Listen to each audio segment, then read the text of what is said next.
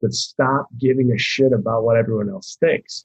What's interesting is that the people that you're so worried about what they think are usually the people that bring negativity towards what you're doing. And if you dig a little deeper, the people that are bringing negativity towards what you're doing, if you analyze those individuals, it's those people that are feeling some sort of pain because they haven't done it. And as a result of them not doing it, when you do something that might be outlying or outside the standard deviation of what is considered like the blueprint, they will chirp you for it. They will try and bring you down. They will question it. They will talk about your behind your back. And for me, because I was so worried about what everyone else cared and said, I wasn't focused on doing the things I had to be doing. And so if I could give less shit back when I was 21 about what other people thought and the reasons why not to do stuff, I would have been much better in a position mentally and physically to do it. And the second I stopped caring, the second I said, I'm going to do it, and here's the reason and thought and logic in my head why it makes sense, and giving it a shot, the more access, opportunity, discovery, and just overall happiness started to just blossom. So that was my biggest thing, is I cared too much about what other people thought. Born in 92 on the block with the Sharks. Come from a different cloth, y'all would get ripped apart. You want it diamond, then you gotta get it in the dark. We dropping nuggets like Carmelo went to Rucker Park. Now we eating from state to state, we scrape the plate. I put my eggs in a basket, took a leap of faith. I took a chance, now we grow and see the impact. Decoding success with special guests, now let's bring Matt. Hey everyone, welcome to the show. Matt Labrie here, your host of the top 1% globally ranked podcast, Decoding Success. And today's focus of this episode is so important because it is something that we have all experienced. In fact, I'll take that a step further. It's not only something that we have experienced, but something that we will experience again if we aren't currently experiencing it now. I could sum it up in one word. We are going to be discussing the pivot, the transitional periods of our lives. Now, they happen in numerous different areas, right? They happen in our career, they happen in our business, they happen with our health. If we're given news or we see that we need to make a change, right? We need a pivot. They happen in our relationships, whether we're getting into one and we're no longer single anymore, or we're taking the next step from boyfriend, girlfriend to fiance. The list goes on. There are so many moments in which we have to pivot and make transitions in life. Now, to that point, I could speak from experience and say there have been moments where I've known I've needed to pivot. Life has showed me the signs, but I just didn't want to pivot. I didn't want to make the transition because where I was comfortable. So to break all of this down, I said to myself, you know what? We need to bring an expert on that has conquered this, that has done this time and time again. So shout out to our friend Jason Tartick, Wall Street Journal bestselling author, the host of Apple's top podcast, Trading Secrets, entrepreneur of 5 operating companies, investor and speaker. Now, after 10 years of working in corporate banking, Jason took a detour into reality television where many of you know him. He premiered on season 14 of ABC's The Bachelorette, but since then, he has made several appearances on the ABC network, from Good Morning America, The Bachelor season 23, Celebrity Family Feud, Listen to Your Heart, Live with Kelly and Ryan, The Bachelorette, Greatest Seasons Ever, Dancing with the Stars. The list goes on. He is everywhere, but he had to pivot. He went from corporate banking into reality television, into what he's doing now, and he has broke this down in such calculated ways, and being able to amplify that, to share it with all of you, is so freaking awesome. So that's why I love having a podcast. It's absolutely incredible. We're going to be diving into the pivot, when to pivot, how to pivot, where to pivot. We're going to have a really deep conversation about understanding what happiness is for us, right? Because we want to pivot where we're going to be happy. Sure, we can't avoid all challenges and all turbulence, but understanding what happiness is for you. We're having a really raw and deep conversation. I'm really excited to amplify it. I know people are going to want us to talk about The Bachelorette and The Bachelor and all that fun stuff. I promise we'll talk about that too. So without further ado, we bring to you our friend, Jason Tartick. Jason, welcome to Decoding Success, man. Excited to have you here. As just alluded to, your body of work, what you're doing, what you're putting out there for people in this world is incredible, man. So thank you so much for joining us. Matt, thank you so much for having me. I'm excited about it. Of course. Now, I'm the type of person that literally just dives right into the deepest part of the water here. So what I love most about your journey is how you've pivoted numerous different times, right? Not just once. Like, I think this is really incredible. I'm sure you get similar questions here, but I'm curious to learn your mindset in regards to the moves that you've made, because it's not easy, right? You were in corporate banking, then you had the entrepreneurial spirit deep within you. And dude, I mean, that's just a really difficult decision to make. So I'm just curious, like, what is your mindset and what do you suggest someone's mindset should be to make big pivots in life like that?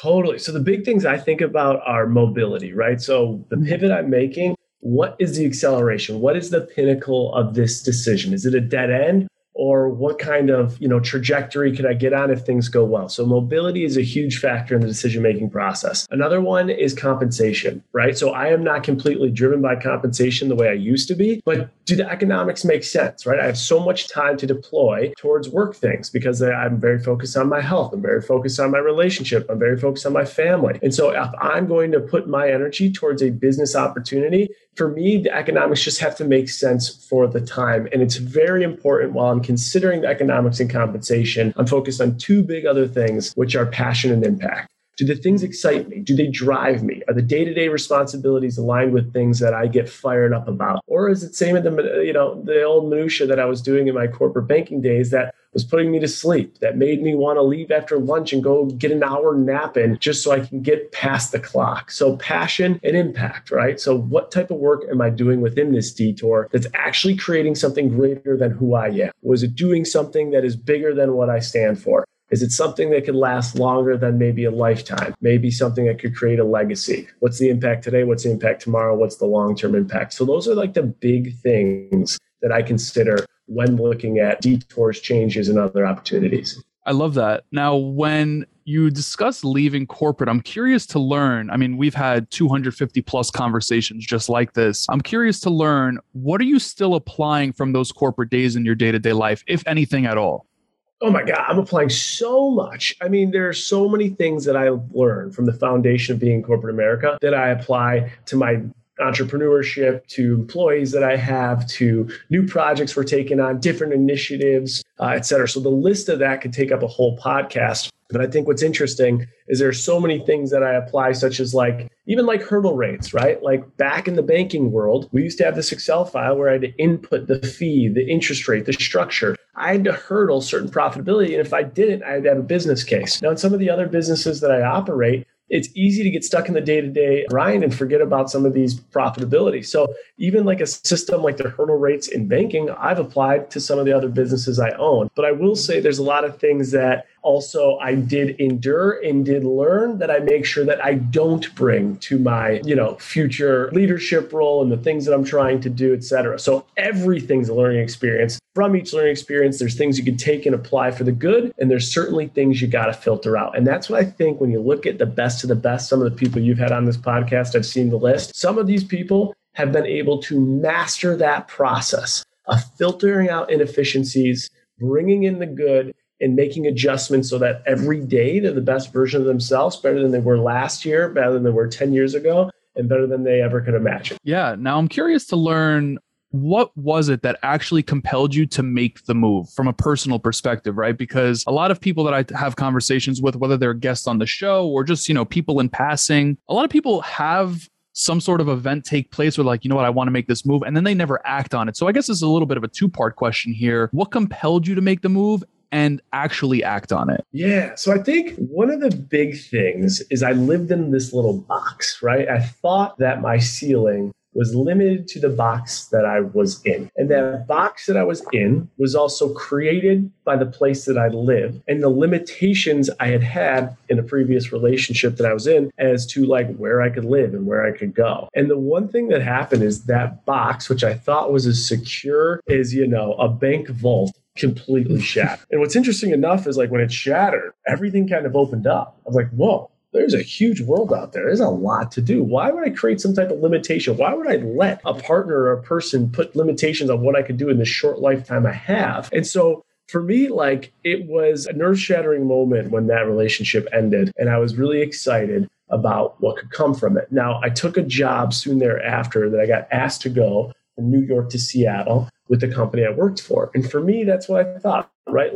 When they knock on your door and tell you go, you go. Because if you're relocatable, you get paid more and you'll be on the radar for what's next. But I knew that even though my limitation and thought had changed a little bit, I wasn't happy in my job. I knew I could not do it for a lifetime. I was doing anything to distract myself from the actual current job. I was overusing alcohol as a means of camouflage and coping because I was just unhappy. And I just knew that I wasn't in the position I wanted to be in. And so I put a plan in place well before reality TV came to fruition. I grew up with Rob Gronkowski, tight end of the Patriots. And I'll just never forget in like 2015 going to visit him, getting some interaction, seeing what his agent was doing. I was like, wow, that's pretty cool. And then we went on the Gronk cruise and I got to see like, you know, how much money he made off that weekend and different stuff his agent was doing with partnerships and brands. I'm like, this is badass. And so I knew I could never be a Rob Gronkowski. I knew I was never going to be the professional athlete, but I knew I did have kind of like the brain and the energy and the drive to do cool things like that. And so one thing I was thinking about doing was actually, after taking the Seattle position, really focusing on my finances so I could be in a financial position to leave the bank and give potentially a shot at like working at like a CAA or UTA or WME and being an agent for either, you know, movie stars or celebrities or athletes just like Rob. That's awesome. So you said something that really struck a chord with me. You mentioned that you were turning to alcohol to kind of numb out, which I think a lot of people do, right? I mean, it could be even beyond alcohol, whether it is a bottle of wine or video games or scrolling on the phone excessively. I'm curious, what would you do different knowing what you know now in regards to healthy habits? What would you do to cope with that? Is it something as such as journaling, or I don't know, what works for you? All right, guys, let me hop in here real quick. As you know, life can get complicated, so I genuinely appreciate brands, products, technology, whatever it may be, that uncomplicates my life, which is exactly why I want to put you on to Tiege Hanley, a men's skincare company that helps guys just like you and me, your husband, your father, your brother, your fiance, whomever, start and maintain a healthy skincare routine by simply uncomplicating the process. The complication is exactly why we stay away from skincare in the first place, but Tiege is different. They keep it simple. So simple that every box comes with an instruction card. That instruction card is going to tell you when to use each product, how much of that product you should be using with exact size reference, and in what order the product should be used. Now, I kick things off with their level 1 system. I think it's the simplest way to get started in skincare. It comes with all of the basic needs, from a daily face wash, allowing you to throw out that soapy bar that has hair on it and it's going all over your face, the exfoliating scrub that could be used 2 times per week, morning moisturizer with protective SPF, and a nighttime moisturizer. And I have to say the results are awesome. Ever since I started using Tiege, I have to say that I've no longer had dark circles under my eyes. My skin feels richer and less rugged. I have less flaky skin. And like I said, that soapy bar is no longer in the picture. And because Tiege Hanley is sponsoring today's episode, they're offering you a great deal. All you have to do is go to Tiege.com/decoding success and you'll get 30% off your first box plus a free gift. That's TIEGE.com/decoding success to take them up on this amazing deal. Now back to the episode. Yeah, I mean, so alcohol, I was, I would leave work and do whatever we could do to get happy hour, business stuff, anything to get drinking and have a good time and just to like camouflage it. The other thing is I was dealing with a ton of like severe anxiety at work, and the anxiety was stemmed from I just didn't know who I was, and I had yet to identify what I was. And so as a result of that, I was trying to be everything to anybody. And the issue with that is you're constantly customizing and adapting and being something that you're trying to be to someone else. And that puts such pressure on you when you're trying to be a certain thing to your client, a certain thing to your boss, a certain thing to your colleague, a certain thing to your friend. And for me, that pressure mounted and it just blew up. And I was in the meeting. I have a book that just came out, The Restart Roadmap. In the first chapter, I talk about I'm sitting at a meeting. The CEO is getting ready for the big pitch. We got to win this deal. And boom, a panic attack hits me. And I have to leave the room. Like, worst case scenario, you got 12 executives. I'm the young guy. Got to be sharp. I already have things going against me because I'm the young guy as a banker, the youngest guy in the room. And now I'm sitting here having a panic attack. And what I did with that was I said to myself, can't tell anybody about this. If I tell someone about this, it's going to have an impact on my success at the bank. What do I got to do? I got to fix it. I got to fix it now and move on. And that's what I did. I got prescribed Xanax and beta blockers, and some people need those. For me, it was like, I just wasn't addressing the issue. I was camouflaging it, no longer take those. And I didn't talk to anyone. I didn't talk to one person. Other than my psychiatrist and the pharmacist, there's not a human that knew that I even took Xanax and beta blockers and held them in my pocket in meetings until the book came out. And so one thing I'll tell you is when the book came out, I can't believe how many people, colleagues I had at the bank, friends and family members and parents of my friends who I looked as the strongest, most toughest people have come out to me and tell me they dealt with very, very similar things. And so my takeaway from all of that is that vulnerability creates connection, and most importantly, over communicate. So I think journaling is a mechanism of communication with yourself, but I think communicating to the people you love and care about and letting them know it's okay to be weak, whether it's mental or physical. It's okay to have bad days. Those are the people that are going to help you get through it. Those are the people that are going to help you do a better job finding yourself. And for me, I think the process would have been much more accelerated if I had had those communications with the people in my life that cared most about me and would want to help. Meanwhile, I was embarrassed to do it. So before saying anything else, dude, I just want to, share gratitude for the transparency and the vulnerability, because people that do tune into this show, man, they're going to hear that and really resonate, because that's real. I've been there. When I was working with Daymond John, I remember I would sit in meetings during my first month and I didn't know I was having panic attacks. I was in full blown panic, and I would just sit there with my 3 other teammates, and it lasted for literally a month. Every Monday, 10 a.m. when we went into our team meeting, I was in a panic. So I know that a lot of people are going to resonate with that. And I just wanted to say thank you for the transparency, but that leads me to ask you, what did the process look like of you discovering who you are at your true essence? And I'm sure it's still an ongoing process because it never really ends, but how'd you start? What did that look like for you? Well, it's a perfect question that just came from the conversation we had. And it's something exercise I actually talk about in the book is I wrote down, and this is where the pen and paper worked out for me. So I wrote down how I felt about my career, my outlook, and where I was at. And then I took 3 or 4 people in my closest circle and I asked them, I said, just be real with me. I got a pen and paper out, I'm going through an exercise to work on myself. Where do you think about my career? What do you think I need to work on? What do you think about me as an individual? It was fascinating when I took those 2 pieces of paper and looked at them. God, they couldn't have been more different. I mean, they were night and day. I had people in my closest circle, the people that knew me better than anyone, extremely confident, very go-getter, extremely opportunistic about the future, in the right place, 10 years from now, gonna be doing big things in banking, future CEO, all these things, composed, relaxed, all these things that is the exact opposite. It's massive anxiety, uncertainty, not sure what's next, and unsatisfied, disengaged with work, none of them compared. And I started to realize with myself that the things I was feeling and the things I was thinking were not the things that I was projecting. It was not the conversations I was having. And to me, that was extremely eye-opening. And so what I had to do is really understand down to the bedrock of who I was, what was wrong. How did I get there? And that I call the rewiring process, and understanding what is it that I want? Where is it that I want to go? How is it that I can be more open and less embarrassed about what I need out of life? And so it started from a simple exercise like that. And the more information I got, the easier it was to start to make changes in the directions that needed to be made.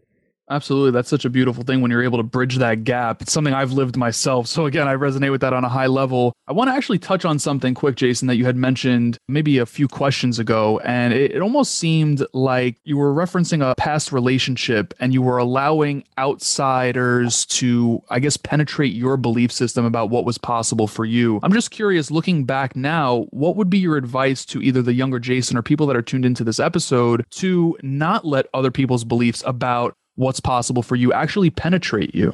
Another great question. And excuse my language, but stop giving a shit about what everyone else thinks. What's interesting is that the people that you're so worried about what they think are usually the people that bring negativity towards what you're doing. And if you dig a little deeper, the people that are bringing negativity towards what you're doing, if you analyze those individuals, it's those people that are feeling some sort of pain because they haven't done it. And as a result of them not doing it, when you do something that might be outlying or outside the standard deviation of what is considered the blueprint, they will chirp you for it. They will try and bring you down. They will question it. They will talk about your behind your back.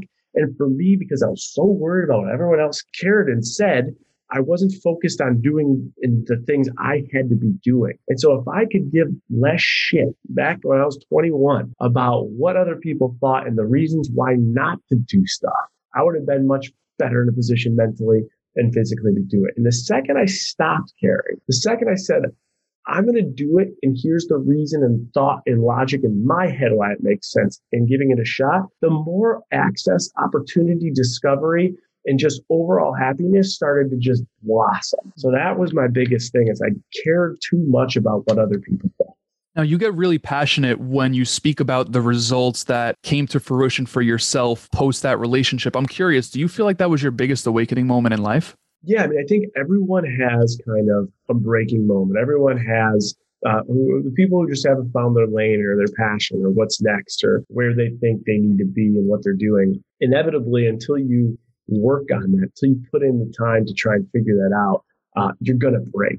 And I think everyone has different breaking moments. And for me, it wasn't, the excessive drinking. It wasn't the camouflaging of Xanax and beta blockers. Weirdly enough, it was the relationship. And this is me telling you things that years ago I would have never told you. But this is the example of being honest, being open. That was it. Because I had been set to provide such a high expectation, in this relationship. And that expectation wasn't being matched in any direction. And I think I was just rattled at the core when it didn't work out and the way it didn't work out. And so that was a breaking moment for me. That was when I kind of realized, whoa, what you're doing is way off, and what you're trying to do for everyone else is actually only hurting one person, and it's you in the future. And so that was very, very, very eye-opening for me. And I think people need to be extremely real with themselves. What is it? Is it a relationship? Is it something stupid? Just because it's something stupid doesn't mean it's not what's breaking you. What's it going to take? And I think that's also a big thing that people, I just talked to one of my best buddies yesterday. For his entire career, he's so focused on having a job that sounds good when he's at a bar, that sounds good when he's on a dating app, that sounds good when he's talking to his family when they're catching up in their own town. I want to be this. I want to be this. He told me yesterday, I want to be in tech sales. It's like, dude, you don't want to be in tech sales. You were in manufacturing sales. You were in this type of sales. You've hated it all. Why do you want to be in tech sales? And he had thought about it. I said, I'll tell you why you want to be in tech sales. Because it sounds fucking cool. And when you tell people you're in tech sales, they immediately think success and money. That's what. But you're going to get in that job, you're getting that grind, you're going to have the same output that you do now. You're going to be miserable, hating that you have to report on your pipeline and go over your calls and be held accountable to a number. You're going to be in the same state you're in. And the only difference is now you actually don't have debt. You actually are financially off to go do something you want. So stop focusing on these titles and these positions that are going to make you sound cool, and start focusing on what do you want. And then there was a long period of silence, and I think it clicked. So it almost sounds like ego was in the driver's seat. Now, I don't know your friend. I'm just making an assumption to an extent here. It sounds like ego was in the driver's seat. What's your advice for taking ego out of the driver's seat? Not removing it from the car, because ego is an important thing to have in our lives, but, just making sure it stays in the back seat. Yeah, I think if you analyze almost majority of fights that you've gotten in, majority of grudges you still hold, issues with other people, if you really take some time to psychoanalyze it, what's crazy is it's usually egos that are driving all of that. And when you eliminate ego in those certain circumstances, you start to realize who's winning here. Where's the true win? Like, you got someone back, you held a grudge, you didn't take that job, or, you're doing something because it looks cool. What's the net? Okay, that person thinks it looks cool. Then what? There's 18,000 people in the world that have a cooler job making more money. Then what? Okay, who gives a shit? And I think really looking at economics and macros and really just understanding what is the win of this? What is the purpose is really, really important, because if you let your ego drive you, it will drive you nuts. It will put you in positions where you're probably purchasing things you shouldn't to flex. You're saying things that aren't aligned with truly who you are. And maybe you, like me, might be 10 years stuck in a career that you weren't supposed to be stuck in, only to be flat in your face in an executive's bathroom floor having a panic attack. Who knows? But if ego drives, I have the belief that, in the end, you won't win. Yeah, totally. Now, I'm curious to talk about passion here, because it was something that you had mentioned earlier. You talked about mobility, compensation, passion, impact. What's your suggestion? And this might be a little bit of a cliche question, but I'm going to ask it anyway. What's your suggestion for individuals to actually find what they're passionate about? And the reason I'm asking it is because I like to provide people with different perspectives here, and what you say might be different what, Mel Robbins has to say. So I'm just curious. Yeah, my take is like, if you're listening to this right now, let's say you're at work or you're driving or doing something that you don't want to do, or, whatever it might be, and you took an hour break. I give you 1 hour. Go do whatever you want. What are you doing? Friday night comes around. You're excited. The work week's over. You got this, and this lined up in the weekend. What are those things? You want to take you and your partner or significant other out to a dinner or a certain game or a certain this. You guys play or share. You're doing arts and crafts, whatever it might be. What are the things you're doing when you're not working? What are the things you're doing with your free time? And when you start to analyze that stuff, there are massive multi-billion-dollar businesses behind all of it.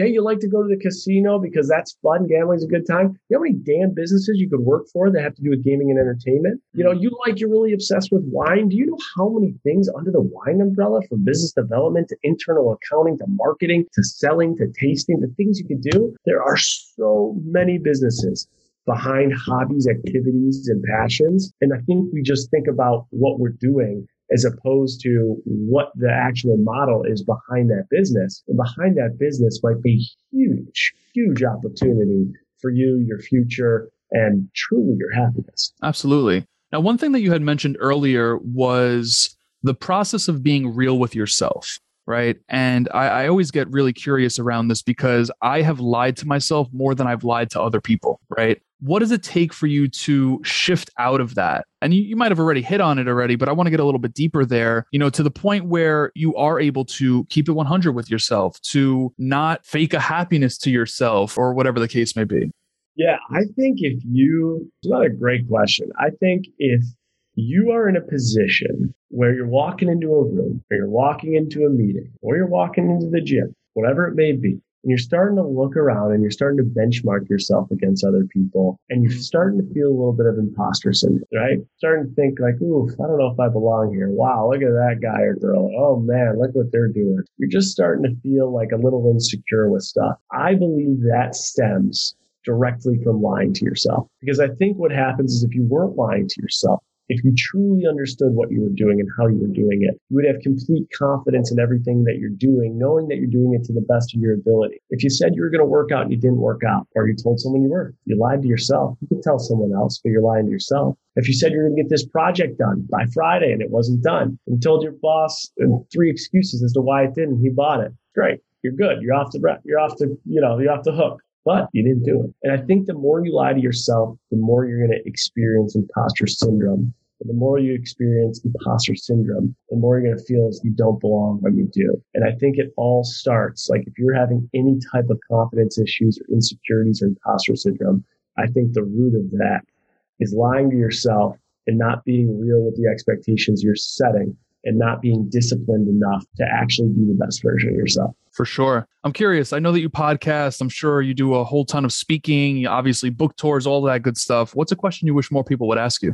Ooh, that's a good one. So yeah, I've had the pleasure of doing, a lot of, did a book tour. We did 8 cities in 7 states in 8 days. That was great for the book when it released. I've had some really cool podcast guests on trading secrets like A-Rod, Kevin O'Leary. There's a Rob Dyrdek. He was a beauty. But I've done some great speaking. I get a lot of questions about The Bachelor, right? I think it would be interesting to be asked more about the strategic reasoning as to the projects that I have going. And so what's interesting is that every single project I have, whether it's the book, it's the consulting firm, it's the agency, it's the Instagram partnerships, the speaking events, everything kind of has a tentacle in the fact that when I'm doing one thing, it's hedging success in the other direction. And if I'm making a relationship on the podcast, it could create not only significant success in the podcast with downloads and monetization and brand building, but it could also touch another business over here. So I tried to be extremely diligent with the businesses that I have and the impact each of them can have on the other. And I think often I'm asked like, oh, how are you doing all that? Or you spreading yourself too thin? Or why did you start that? I mean, that seems like a tough one. I've never asked the strategic initiative. And for me, every action I have within the space is built on passion, impact, purpose, but also how it can impact the other businesses. That's a beautiful thing. I'm curious to learn how you ensure there is alignment throughout all of your projects, right? Alignment to your core beliefs, your core values. It's just, I think, due diligence. Like now more than ever, it's just so easy to understand what you're doing, how you're doing it, who you're speaking to, why you're speaking to them, the audience that will be there. There's so much information on the damn internet that if you're not doing due diligence before interviews you're having, guests you're speaking in front of, initiatives that you're starting up with, brands that you're aligning with, shame on you, right? And I think it only takes one or two big mistakes within the lack of due diligence before you start to say, I got to get on that shit and I got to do it before. Because for prior planning, like the old PPP, that'll hit you hard in every single direction. Absolutely. Now, when it comes down to staying grounded throughout that process, right? Because I'm sure that, people are dropping a bag on your desk and saying like, hey, I want to work with you. Like, how do you stay grounded? Yeah, I think staying grounded I think that's where you rely on your close board of direct, right? Like I remember when I got off the show, there were a couple of times I might have thought, my shit didn't stink. And what's nice is that same friend group that's been there through my highs and lows and my wild detours is the same friend group that's like, what the fuck are you doing? You're like, what? What'd I do? Like, dude, you look like an asshole right now. And it's those people, and I think those are the people that'll check you. And I think, I heard this from Daniel Negreanu when I interviewed him. So anyone that doesn't know Daniel Negreanu, he's won over $48 million in poker tournament winnings, and he's won excess of that in cash games. One of the best poker players ever lived. And I said, poker's like a game like golf. Everyone plays it. Millions and millions and millions of people play it. And the other thing is golf, you have to have like unbelievable hand-eye and intelligence. Poker, like how are you the number one? What made you the number one thing? And the three takeaways I had from that conversation they were pretty simple, but he does them better than literally anyone. One is he's outrageously hyper-competitive to a fault, which he admitted. The second one is that he's outrageously disciplined. He packs the suit that he's going to wear to the final table a month before packing. He knows what his schedule is going to look like the day before he gets into the tournament. He knows what works for him from a sleep-wise. He knows himself so well that he knows he enjoys conversations. He loves people, but he also has recognized that he is an introvert in the fact that when he is with people, even if it's a dinner before the tournament starts, while he has fun and a good time, his energy out, he is being energy depleted when he is with people at a dinner. So while his endorphins are high, his energy is being depleted. And so he used to go to big dinners before tournaments and would have unbelievable failure rates. So he knows himself better than anybody. He can't do anything that's related to socializing before the big things. So that was a big one, discipline. And I think the biggest, which comes back to your exact question, is self-awareness. Like when someone's giving you feedback, especially the people that really care about you, are you self-aware enough to say they're right? Or when you made a huge mistake, for Daniel Negreanu, when he made a terrible play, is he self-aware enough to say, yeah, I'm one of the best, but that was awful. I'm going to go through it. I'm going to analyze it. I'm going to understand why I did it. And I'm going to work my ass off and never do it again. And I think self-awareness is massive when it comes to self-development and growth. What have been your biggest takeaways from hosting a podcast? I mean, I could sit here and, if I was asked that question, I would probably fumble over a whole bunch because it's so hard to just pinpoint, what the biggest takeaways are, especially when you put out, incredible content nonstop and very consistently. I'm just curious, what have been the biggest takeaways? I think so. We've had a wide array of people on the podcast. We've had musicians and I can't even speak right now. We've had comedians and actors and sharks from the Shark Tank and just like a whole wide list of people. And so the interesting thing is they've all achieved outlying success. And even the billionaires we've had on, like the guy who started, Mark Randolph, who started Netflix, and Mark Lowry, who was the former CEO of e-commerce Walmart and now owns the Minnesota Timberwolves. I think the biggest takeaway I have from all these individuals is that they have lived and learned in their very short time on earth what most people would live and learn over the course of like 20 life. It's because when we all sit here, myself included, and anyone out there listening, we overthink it and we analyze it and we don't do it.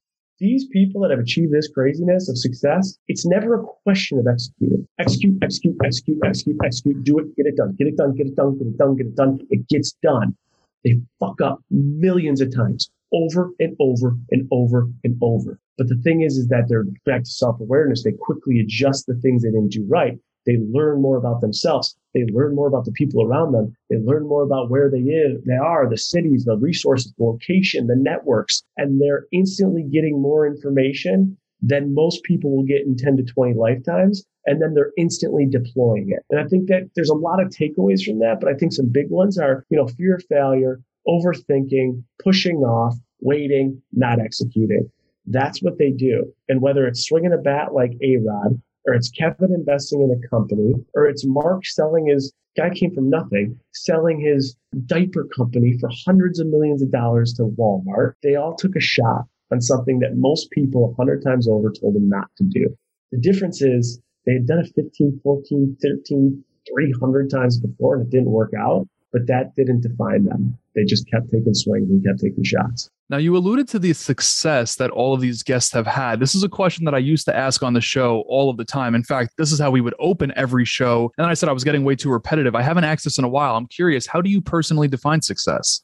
Yeah, for me, so I think everyone defines it differently, right? Everyone defines it differently. And one thing I remember when I asked Mark Lowry, dude, you got it all. You're an MBA owner, you're a multi-billionaire, you got 2 beautiful daughters, your life is, you're healthy. He's like, what more do you need? So I asked him, what's your biggest regret? And he took like a minute. It's kind of a long pause. It's like, man, if I'm going to be real with you, I think my biggest regret is like to get where I am, which is everything I wanted out of life. I had to make a lot of sacrifices and I didn't get to spend enough time with my kids as much as I would have liked. And my kids are grown up and I'm doing everything I can to make that relationship strong and, last a lifetime. But I missed out on a lot of things and I'll never get that back.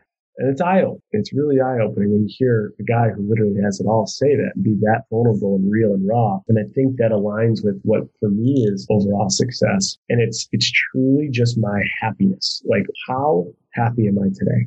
I know the things that make me happy. I know success in work makes me happy. I know accomplishments make me happy. I know that being in a good place with my fiance makes me happy. I know going to see my friends and family makes me happy. So am I balancing things in life enough that it's filling up my tank to drive my overall happiness levels? And so for me, that's what it is. For anyone else, if you're thinking through it, something I just said resonates, I would say really put on a piece of paper, write it down, because I write it down. It's actually an Excel file and I do monitor it. But what in your life truly makes you happy? And how are you allocating things to fill those buckets? And guess what? If money's one of those things, great. You've identified it. You know that. So go get it. Go fill that bucket then.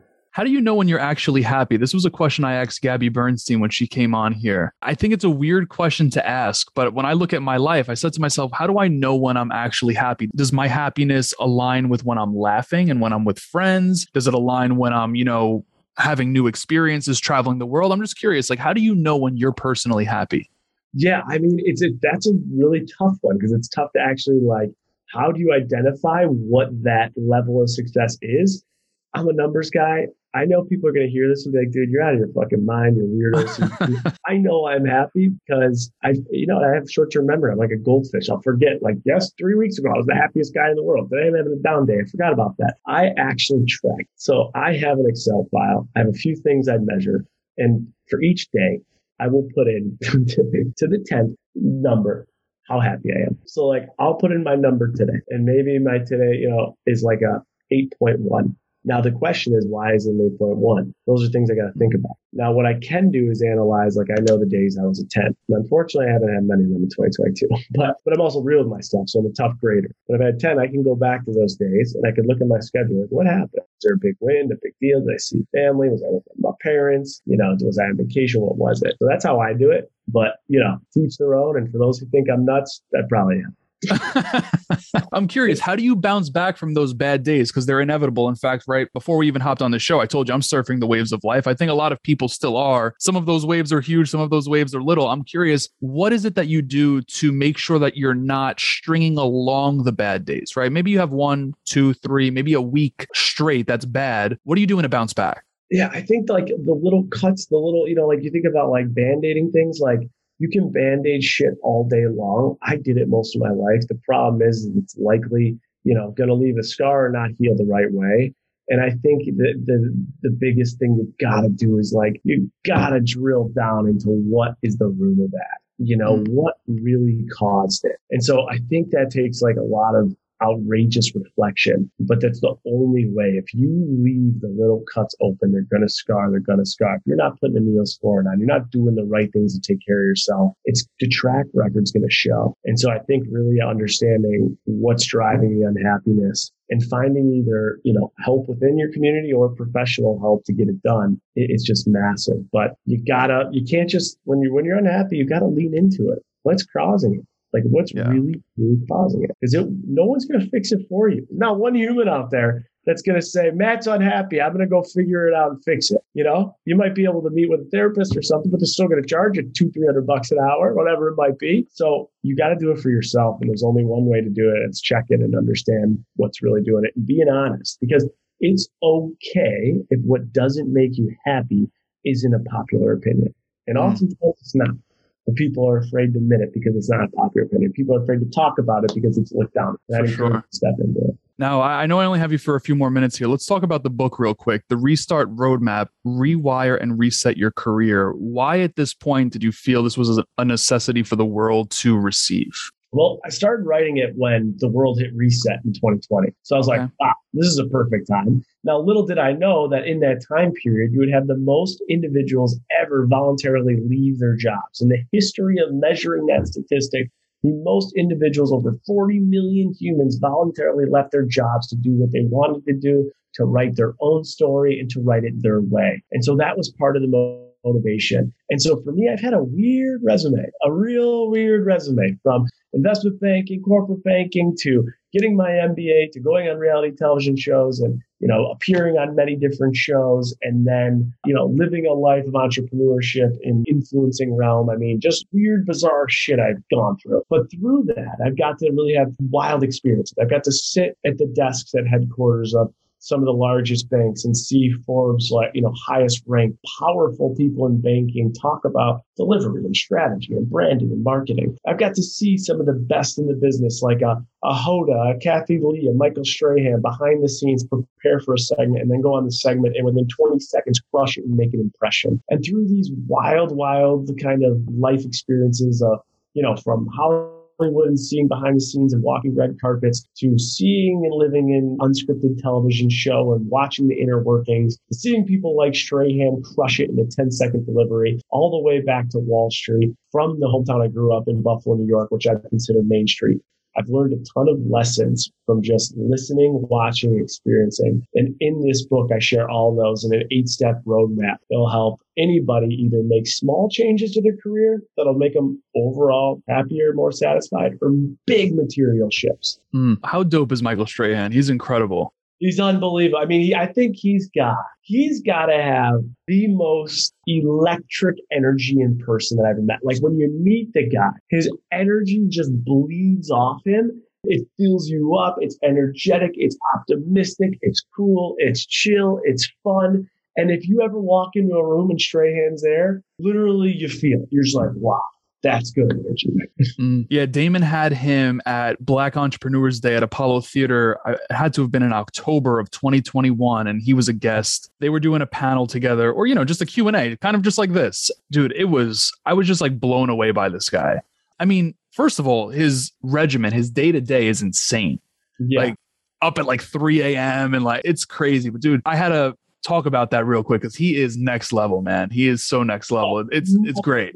And it's just like, you think about the prep he does, right? What's cool, what's interesting about television is you got a very finite period to do something really cool, to connect with the barrel, to make the people with you laugh, to make an impression, very small window. And the way he's able to do it is just so impressive. And that is the guy in Good Morning America. Yes, maybe not relatable to anybody at home, but think about how many times in your life you got to make an impression.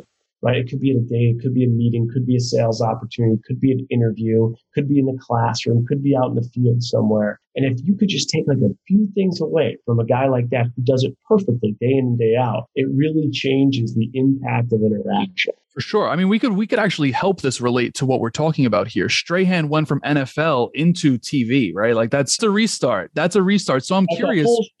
I'm really curious. This isn't something I asked earlier, but those moves are scary. They're 100% scary. You're leaving a zone of comfort. What's your advice for the people that are tuned into this right now in regards to getting out of their comfort zone? Because I think that's what holds a lot of people back, truthfully. Yeah, I think it's honesty of like, so many people try to make transitions and then like act like they're the professional and the best in the business at it. And the one thing is like, there's nothing endearing about it. Like, and the thing is in life, when people are like real and honest and you find them endearing, you want to help them. I mean, I think about like when I was a senior in college, right?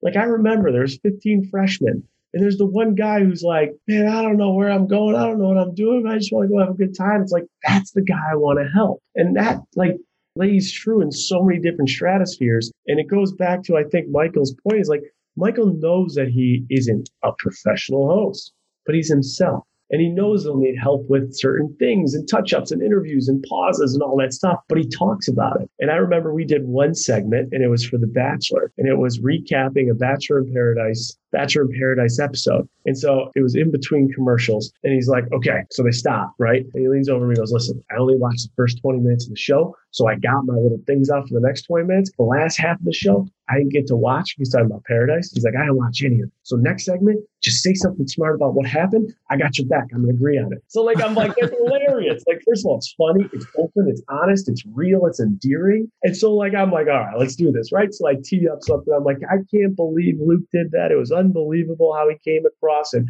Michael, I know you would never do anything like that. You're a gentleman. We might have to have you for The Bachelor one of these days if you're single. Right. So I'm teeing him up and he's like, yeah, what Luke did was ridiculous. I wouldn't stand for that. Hey, you know what? I don't think my girlfriend would like me being The Bachelor, but maybe one day, you know? So I think something about being honest and endearing, stepping into new roles will actually create an ability to like want to help and be part of what you're doing. For sure. Now, I'm curious. I don't want to get any hate mail from anyone. So if I don't bring up the, reality TV, I'm going to get that hate mail. I'm curious. And I'm going to align this here. You mentioned that the moves you make they're calculated, they're strategic, there's reasoning behind it, there's mission, impact, all of that stuff. I'm curious, what was the goal of going into reality TV? Was it to find love? Was it something more than that? The only goal of going on the show was that I was 29, I was living in Seattle. I knew it was more what I did know and not more analyzing what I didn't know, but what I did know is I lived in a city and have moved, I think it was 4 or 5 times at this point for a job in which I now know no one. I'm single. I really didn't like the infrastructure at Seattle for the company. It wasn't what I thought it was going to be. Really concerned about what was next at the company. And here comes this opportunity to go on ABC, to go on a dating show, to go on a show I've known for 20 years. Why my thought was like, why the hell not? Now, if you said to me, when I applied and went through the process after, so they reached out to me and then they had me go through this whole crazy application process. If you said to me right there, you're hitting send on that application, do you think you're going to get married? I would have been like, no. Do you think you're going to be famous? Probably not. Do you think you'll have 15 minutes of fame? I don't know. Maybe. I don't know. Could happen. So my whole thought was like, I've been doing this for 10 years. I got no debt. I'm in a good financial position and I'm pretty freaking unhappy. The unknown was a lot of risk, but the unknown for me was worth the reward. And I was just like, let's just give it a shot. Let's roll the dice. Let's see what happens. What was your biggest takeaway from being on the show? It was like 1,000 takeaways. But I'm going to give you the first one that came to mind because that's the realest thing I could think of, is that for 3 months, you had no phone, no TV, no internet, no music, no friends, no family. Literally none of that. I'll never forget when I got on a date bus, finally got out of the mansion after 3 weeks. I'm on the date bus and there's music on the bus and I'm like, oh, hell yeah. I'm not the first one up dancing, but I just hearing the music. I was fired up. And I think one of my biggest takeaways was when you don't have so much noise in your life, when you don't have those emails and when you don't have all that stuff, the ability to be aware of just yourself and your surroundings and conversation and people is so next level. It's so next level. I hate to bring drugs into this, but it's like the first time you're ever high and you get the munchies and you're eating and you're like, wow, this is the best food in the planet. It's literally like that high. When you have not having my phone, not having text messages bog me down and dumbass phone calls and emails and following up and just living, thinking, breathing and talking and looking someone in the eye and not wondering what else is going on. It was so refreshing, and it allowed me to connect with myself and other people at a level I never had. And so can people listening to this go 3 months without their phone, TV, internet, music, family, friends? Fuck no. But what can you do? Literally try it for an hour. Maybe try it for 2 hours. And you might feel or see or think something you've never thought. And I'd recommend anyone do it.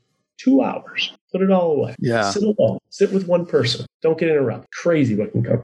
That's powerful. Absolutely. I know that I only have you for a few more minutes here. I'm going to let everyone know that links to the book, socials, websites, all of that good stuff will be in the show notes. I have 2 more questions for you. Number 1 being, if someone picks up this book, but they could only take one thing away from it, what would you want that one thing to be and why? Negotiate for how much you make, negotiate for how much you pay for things. That's the biggest thing. Only 37% of humans in their entire life, the number is changing slightly, which is great. Only 37% of people will actually negotiate for their pay, not within a year, not on a biannual basis, in their freaking careers. Start negotiating. We live in a time right now where inflationary risk is outrageous.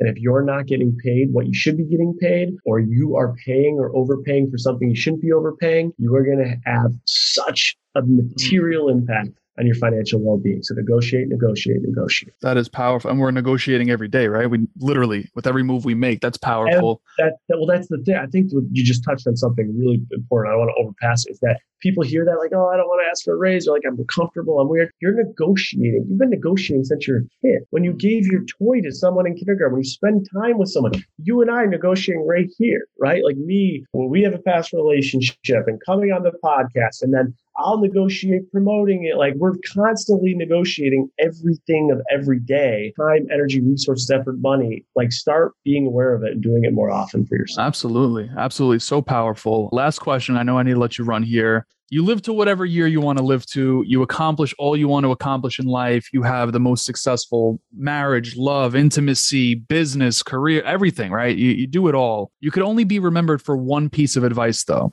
What would that one piece of advice be? You can only be remembered for one piece of advice. I'm going to have to go with is like kind of my mantra, especially in the book. The one piece of advice I'd give anyone, and I want to be remembered for, is just break the blueprint. If you're born into a world where there's expectations set for you, there's caps and lids on what you can do, there's definitions of success delivered and thrown in your brain on what you watch and who you talk to and who your neighbors are and who coaches you.